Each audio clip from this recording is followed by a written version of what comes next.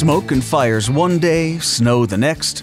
Welcome to the new climate reality of the West. This is Go West Young Podcast, your show about America's parks and public lands. I'm Aaron Weiss at the Center for Western Priorities in Denver, where we are thawing out from an early September snowstorm. In just a minute, we're going to talk about critical minerals and the future of mining in the West. Is there a way forward to both protect wildlife and still mine in a way that doesn't leave a toxic legacy? We've got a conversation with 3 wildlife and conservation groups that have laid out a framework for the future. But first, even though this is not a wildfire episode, I feel like I need to start by acknowledging the fires that are burning across the West right now. The images out of California and Oregon are especially terrifying. It looks truly apocalyptic. I was just in Rocky Mountain National Park last weekend. We could see the Cameron Peak fire growing in intensity from up on Trail Ridge Road. And as we drove back to Denver, there were blue skies to the right of us and an ominous dark cloud of smoke headed down towards Fort Collins out the left side. So, first off, I hope that all of you and your families are safe right now. I've heard from a number of folks in Oregon who have been evacuated. You are all in my thoughts. And beyond that, I'm thinking about the big picture. What's happening across the West right now does not have one root cause, but there are several major causes that are all interconnected, and we have to acknowledge them because this is the new normal. The elephant in the forest, obviously, is climate change. Climate scientists have been warning for decades that wildfire seasons will get longer and hotter as the planet warms up. We are seeing those warnings come to fruition right now before our very eyes. Climate change amplifies all of the other threats to ecosystems and communities across the West. The next, of course, is a century of fire suppression policies. We spent 100 years putting out small fires wherever they popped up, and that disrupted natural ecosystems that need fire to thrive. Forests have decades of built-up fuel, and I'm not talking about the trees that the forest industry wants to log in the name of fuel reduction or thinning. No, this fuel buildup is not a problem that we can log our way out of. We can only burn our way out of it, either with controlled or uncontrolled fires. The choice is up to us. And then there's the issue of where we are building houses. The New York Times just cited a study that found that between 1990 and 2015, Americans built 32 million new homes in the wildland-urban interface. Those are the homes, of course, that are most at risk, and our housing and zoning codes have not kept up. We're not requiring enough defensible space around communities and houses so that they're less likely to burn when there is a wildfire. We don't have building codes that ban eaves and overhangs that are more likely to catch flying embers.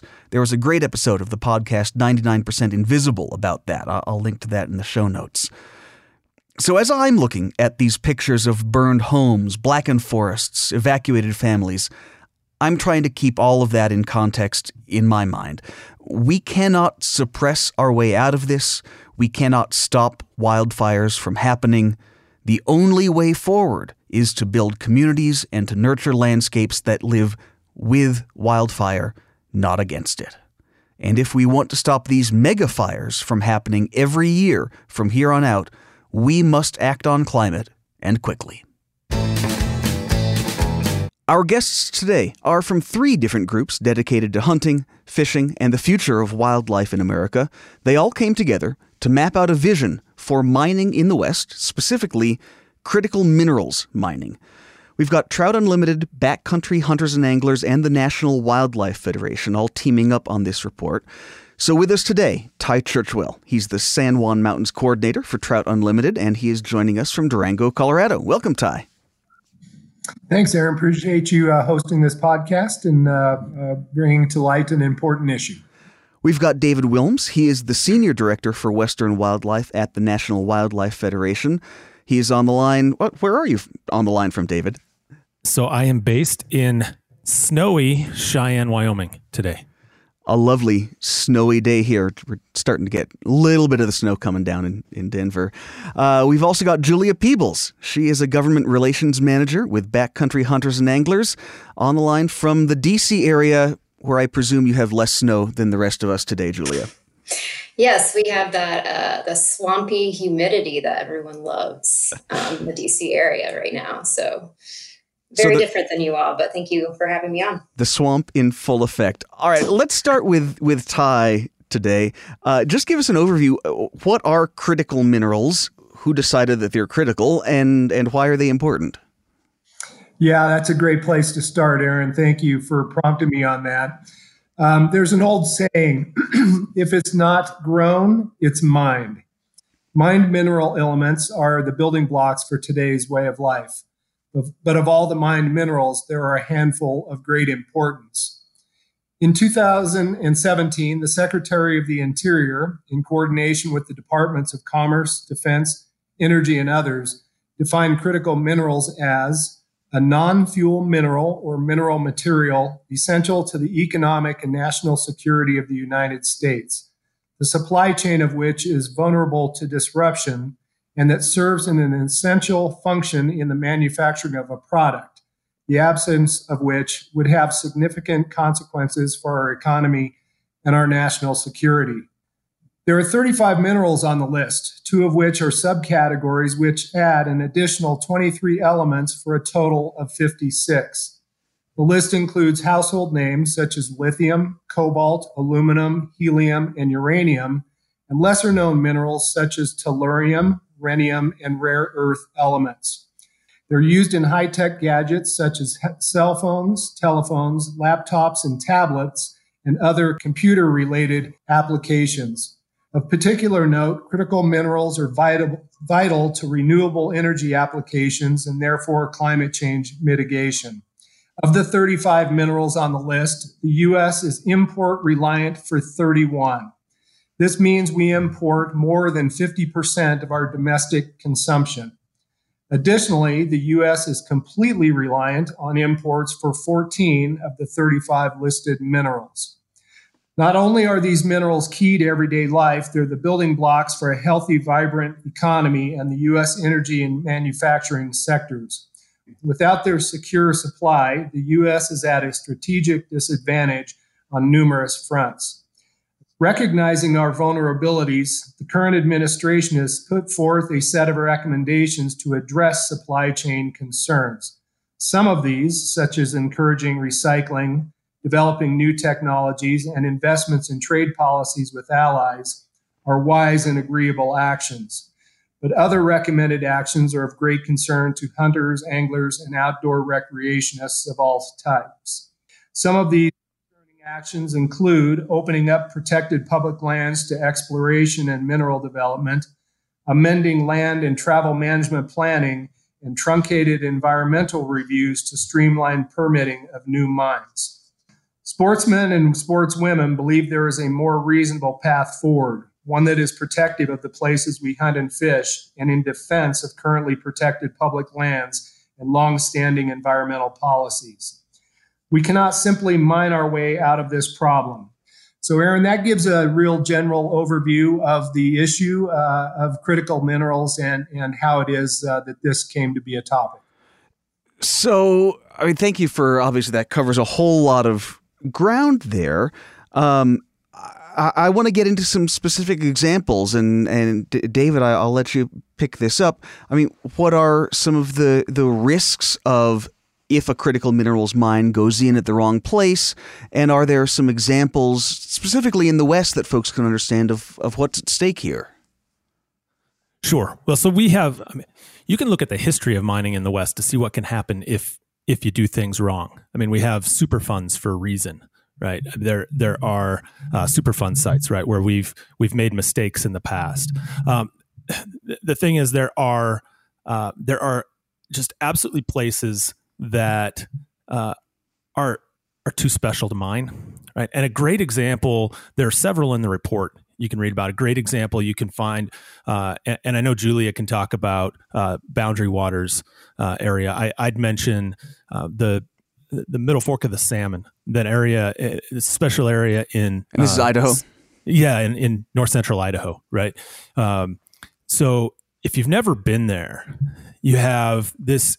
It's one of the most remote places in the lower 48 states, where you have these several massive wilderness areas that are protected, and you have watersheds that are host to one of the longest salmon runs in the world, right? So there's a place in the Sawtooth I've been going since I was a kid called Redfish Lake, and Redfish Lake got its name because of the sockeye salmon run, right?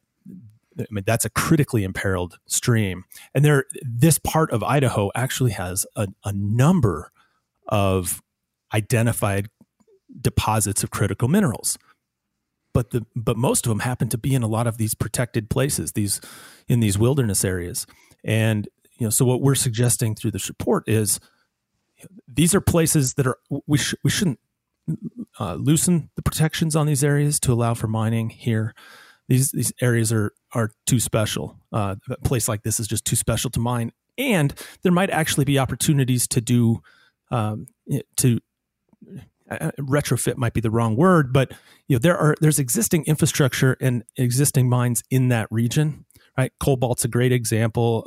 I think Ty was mentioning how cobalt's a pretty or well known anyway critical mineral, and there are cobalt deposits there in Idaho, and there might be opportunities to look at using existing sites and existing infrastructure to work on developing critical minerals rather than locating new mines in some of these places that could have pretty detrimental effects if things go badly. Right, it's one of those things where you always plan for things not to go badly.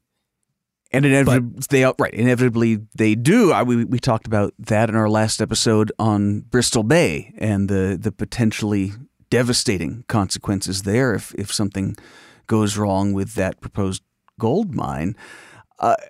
Julia, let me ask you, since you're the one in D.C., what are the specific policy implications or requests, suggestions from this report? How does this get turned into something that legislators, that lawmakers can look at and put into practice?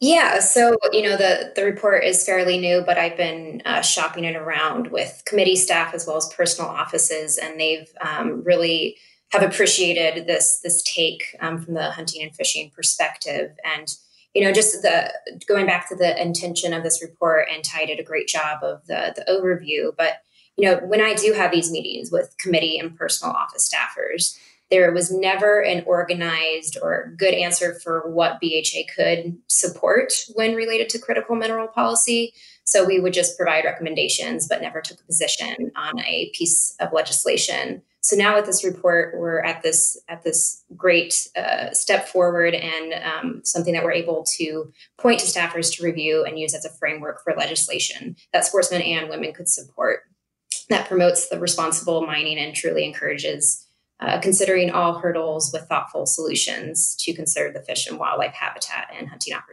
and fishing opportunities. So some opportunities that we've seen so far, the Senate Energy and Natural Resources Chairwoman Murkowski and Ranking Member Manchin did earlier this year came up with a bipartisan compromise titled the American Energy Innovation Act, which does have provisions addressing critical mineral supply, permitting, research, workforce, recycling, funding, and whatnot. But the main piece within the provisions included in the bill is that it does not allow certain critical mineral projects to undergo alternative environmental review and the public comment processes. That is now enacted under the FAST Act, which is a Fixing America's Surface Transportation Act. So with this provision, it ensures that these mining activities on public lands are subject to the same laws that other public land uses and projects are vetted through the full public notice and comment process. So even though it was considered earlier this year, it didn't go further than the Senate floor. But I think there is some appetite to revisit that bill because Senator Murkowski, her term is up as chairwoman of the Senate Energy and Natural Resources. So I think she does have some incentive to work out some sort of energy policy. And I think this report is a great stepping stone for that. And then in the House side, House Majority Leadership did announce that they will consider bipartisan legislation that has been reported out of the House Energy and Commerce Committee. And we expect this to be on the House floor as early as the week of September 21st. And there could be some opportunities to address critical mineral policy there. And one exciting addition to this in the House is, and we've been asked to provide along with Trout Unlimited, and I'm pretty sure NWF as well has been asked to provide some input for a bipartisan bill that we're expecting to be introduced this week. Representative Paul Tonko, Democrat from New York, and John Curtis, Republican from Utah, are expected to release the Battery Act, which is a very long title and acronym, of course. We love acronyms in this area. It's the Bolster American Technology Through Expanding Recycling Yield Act. Oh, bye. So again, a mouthful, but it is a great stepping stone. It's the bill prioritizes recycling to reduce use and the need for new mines, which is it highlights our first tenet out of the 12 tenets that we highlight in the report. So super exciting to see bipartisan legislation being introduced. I will say for the record that BHA is still reviewing this legislation internally, but it's just another great example of this report, hoping to continue to encourage these collaborations and bipartisanship efforts until the end of this Congress and going into the next Congress. I think that is kind of remarkable that there's a possibility that some of this stuff gets passed in this session in lame duck possibly, and that we're not just looking at 2021 or beyond.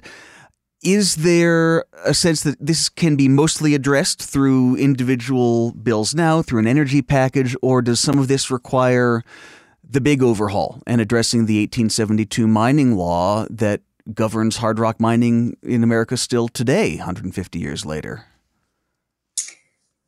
Yeah, so I think, our ultimate goal is to reform the 1872 mining law, but I think this report is a great step in that direction. And I think with this report, it just opens more doors and more conversations that we can be having on Capitol Hill. And with that said, I think that is a huge ask to get something done in the couple months before this Congress ends. So I'm hoping to have those conversations extended into the 117th Congress. Ty, let me ask you about the process that went into making this report. It's remarkable how little data there is out there about where critical mineral deposits are, and especially how those locations overlap with wilderness areas, other areas in need of protection. How were you able to create such a useful map and analysis here for this report? Yeah, well, that's a great question. As we became aware of the administration's interest in this topic, and in particular the actions that they put forward as recommendations, it became apparent to us that hunters and anglers and wildlife advocates and public land users in general needed to be part of that conversation.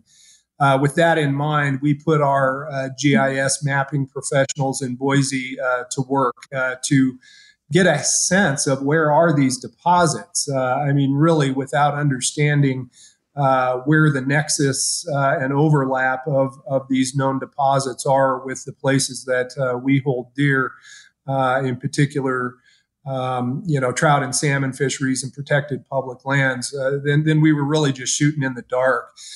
So we put our mapping folks to work, and they used the most recent USGS shapefiles that are available to anyone, and that includes decision makers, so that we could get a sense, again, of where these deposits are. After performing a fair amount of analysis and doing the mapping for us, it became pretty evident that there was a big overlap. In fact, of the known critical mineral deposits that are in the United States, in particular the lower 48, about half of them are in trout and salmon habitat, and about 1 in 10 are in protected public lands. So again, performing the mapping was really the basis for the report and our involvement in the conversation. In development of the report, we went out and certainly shared with a wide variety of stakeholders on this issue, and were noted on numerous occasions to have been the first to have done any sort of mapping, again, using the most recent known deposits that USGS has available, and this overlap with these key wildlife and fishery resources. We were told that nobody had ever done that before. So decision makers in DC have been real interested in the report, in part because of the mapping that we had done, as have other stakeholders. One of the things that Ty mentioned in his opening statement here was that critical minerals are supposed to be non-fuel minerals, and yet uranium is on this list. David, I'll let you start on this one, and anyone else feel free to jump in. Why is that remarkable that uranium somehow ended up on this list, and why is it, in your perspective, not a critical mineral? So I'm actually going to let Ty take most of this, but I'll tee it up by saying, well, first of all, like you noted, the definition of critical minerals are non-fuel minerals, and when you look at the uses of uranium, they just don't fit that definition. They're running power plants. They're running, yeah, exactly. In fact, we talk about nuclear weapons and our defense uses of uranium, but the highest use is like you're right, running power plants. It's a fuel source, and so it just on its face doesn't meet the definition of a non-fuel mineral. But I'd kick it over to Ty because I know he has a lot more thought on uranium. Well, David, you've really got it correct. I mean, right off the bat, in the first sentence of the definition that was developed by the administration, states that these are non-fuel minerals, and uranium is a fuel mineral, other than its uses for military purposes that are not fuel. In other words, weaponry. So it's a bit confusing there, and certainly we do not agree that uranium should be listed as a critical mineral, and the report says as much. I guess if to answer the question, I think that, uranium is used for electricity production through nuclear power plants, and the electricity that comes from nuclear power plants then is used to manufacture other products. So I suppose that's probably the tie-in. But it's important to note that one of the main criteria for a mineral being listed as critical, beyond the fact that it's a non-fuel mineral, is that there are supply chain concerns. And quite frankly, we don't have any with uranium. It's coming from Canada, largely, is that? Canada, Australia, and other friendly countries that we have allied relationships with and solid trade and diplomatic relationships with. So in that sense, we don't agree that uranium should be listed. In fact, one of our tenants, speaks to this point in particular. Tenant number 8 says, to be considered critical, minerals should be subject to import vulnerability, not just import reliance. And that's important to note. So again, if we're receiving what we do import from friendly countries, from allied countries, then we really don't have the import vulnerability that the administration speaks of. It's worth noting that all of the uranium that the U.S. needs for military applications, that is sourced in the United States. For military production, we do not rely on imports for those particular needs. And in fact, the U.S. has enough uranium stockpiled right now to meet our military needs until 2060. So then I guess that raises the question of how uranium ended up on this list, and that brings us to the Grand Canyon and Bears Ears and these places, again, that are fragile yet have mineral deposits. I mean, Julia, when you see something like that from where you're sitting in the D.C. area, does that smack of inappropriate influence at the Interior Department or Commerce when you see a fuel mineral ending up on a list that's supposed to be non-fuel minerals? Yeah, so in that perspective of when I meet with members of Congress and their staff, I I do, we do support the Grand Canyon, the bill that Grijalva introduced, and we do support Bears Ears. We don't support the executive order, obviously, but we just keep letting them know that we can't support uranium mining by any means, and we just provide these solutions. And I think going back to the report provides the solutions that we need. Erin, it's probably important to note that the definition of a critical mineral, as defined by the administration, if that's applied too broadly, then any mineral on the table could be deemed critical. And so that's, again, why in the report we dive down a little deeper and try to make sense of that all and note that we shouldn't apply that definition too broadly. Well, I'd build off that a little bit too, if you don't mind. It's just as an example, there are critical minerals that are on the critical mineral list that can be found in the refining process for oil, for example. And so if you're not careful in how you define this, and actually in coal as well. So if you're not careful in how you define this and what you consider a critical mineral or a non-fuel mineral, you could be opening it up to just about anything. So there's some risk there. And so uranium's, sort of the nose under the tent, right? For potentially, other non-fuel sources that actually could contain critical minerals. And there, I don't think we want to go down that road either. David, I want to go back and just give us a sense of why is all of this so important to sportsmen and women? Why should elk hunters, why should trout fishermen care about this? I mean, why do these wildlife groups, why are you getting involved in a critical minerals argument anyway?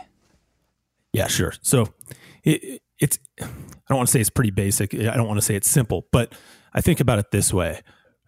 About a third of the land of the United States is managed by the federal government for the benefit of all people. Right. And one thing we've learned since March, since this pandemic really took over this country, is that we've learned a lot of things, obviously. One of them is that people value their public land and all of the recreational opportunities they provide. We've noticed in 2020 that visitation to public land is shattering records all across the country. So people are backpacking and hiking and bird watching and fishing and hunting, right? And all sorts of other things like they never have before.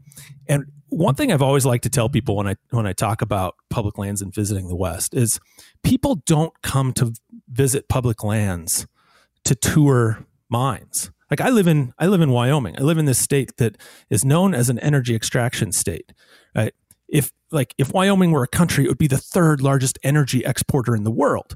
People don't come here to tour a coal mine or see an oil field. They come here for the wide open spaces and the wildlife opportunities. One of the things that our public lands provides are, we have these, like I said, the wide open spaces, but we also have these, because of that, we have these large ungulate migrations.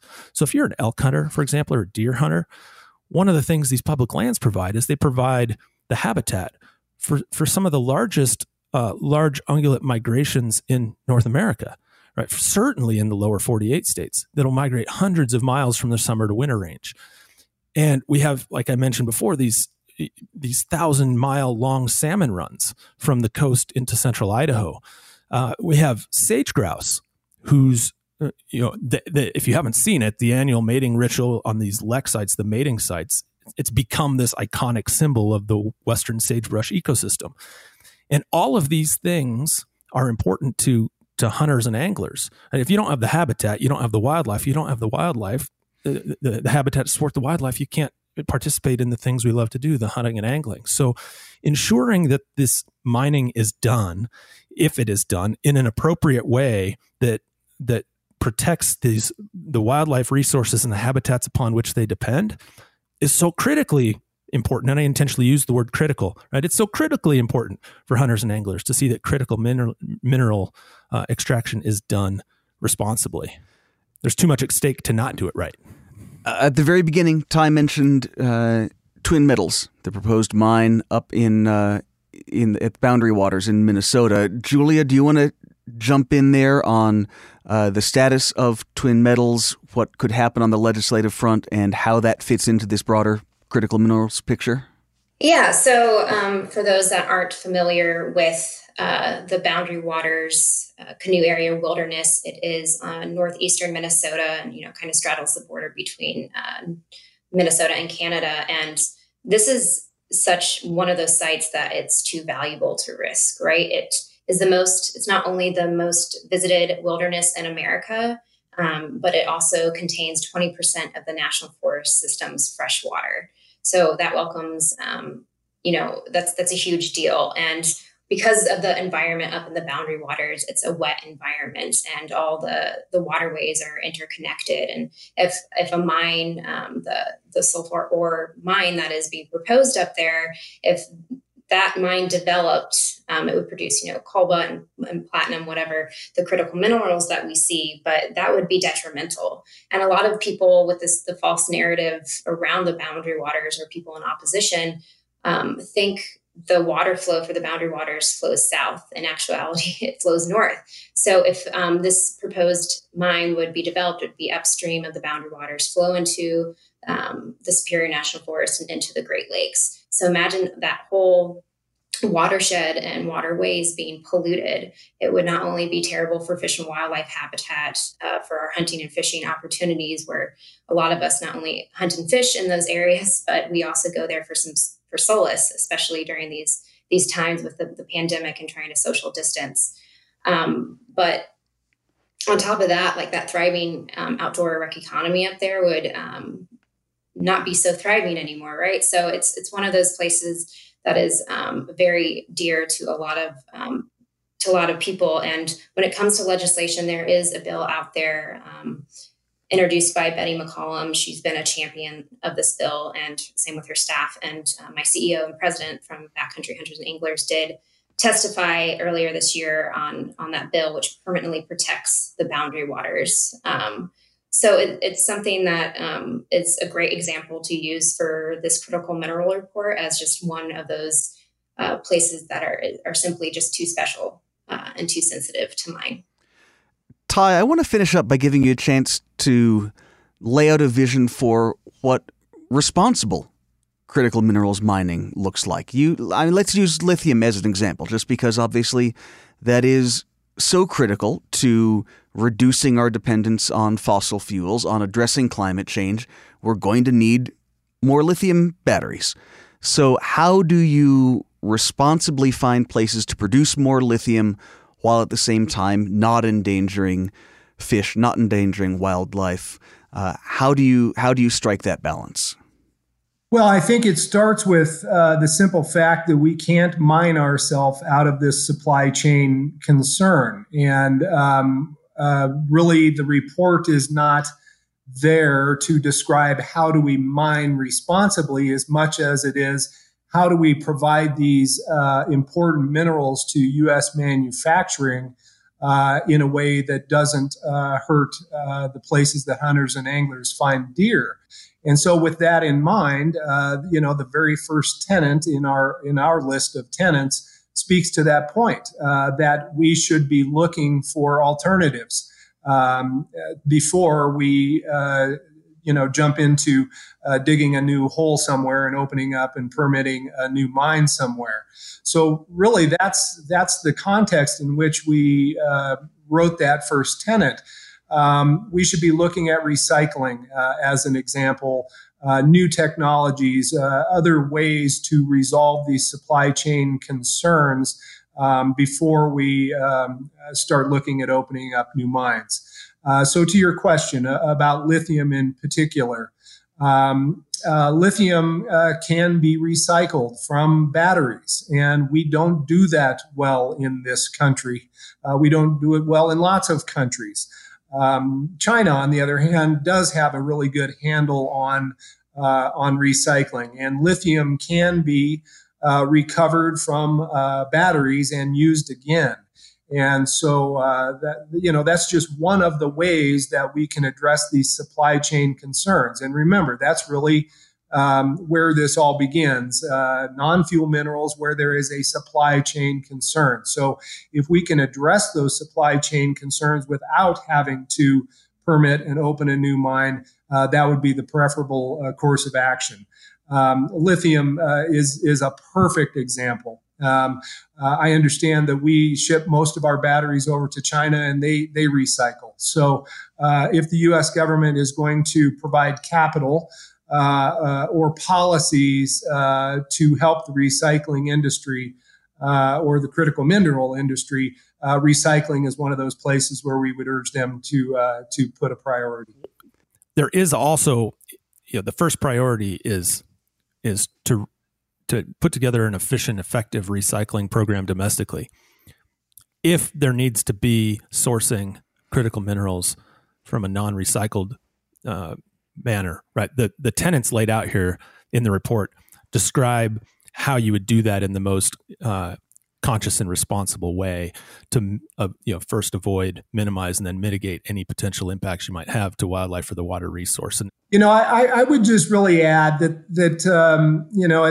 as we got started here, I gave a bit of an overview, and I think if you step back and look at this is a 21st century problem, and it requires 21st century policy.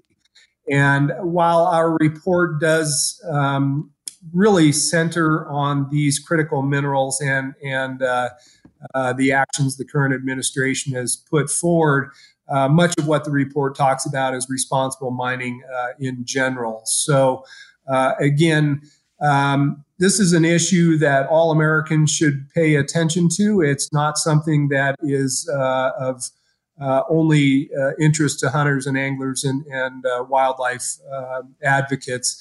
Most of us own a cell phone. We own laptop computers. We drive in cars made of aluminum, et cetera.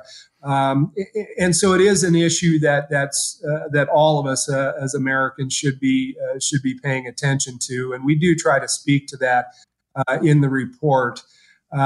So as we continue down our path in this new century and with these new issues at hand, I think it's important that we step back, reflect a bit on mining of the past and the mistakes that we've made, and set a new course for this country in terms of mineral development. And this is our opportunity, not just for critical minerals, but all minerals in general, including potentially reforming the General Mining Act of 1872. So we present the report as a responsible path forward, really, for mining in general, but with a focus on critical minerals. This is the beginning of this conversation.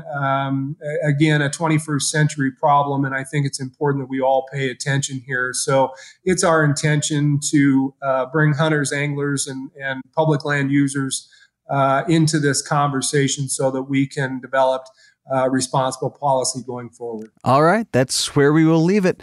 Ty Churchwell with Trout Unlimited, Julia Peebles with Backcountry Hunters and Anglers, and David Wilms with the National Wildlife Federation. We've got a link to that critical minerals report from all three groups. It is in the show notes.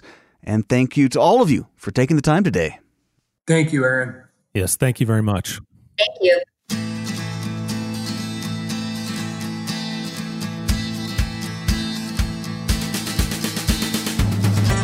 Well, that is it for this episode of Go West Young Podcast. We'll be back with a news update next time for real. Thank you for letting me share my thoughts on these fires. Please share your thoughts with us, especially if you have a topic or a guest you think we should have on. podcast@westernpriorities.org is where you should send your feedback. And if you haven't yet, please leave us a review on Apple Podcasts. That's the best way for new listeners to find us. Thanks again to David, Julia, and Ty for sharing their vision for critical minerals with us. I'm Aaron Weiss. On behalf of the whole team at the Center for Western Priorities, we'll be back in a couple of weeks.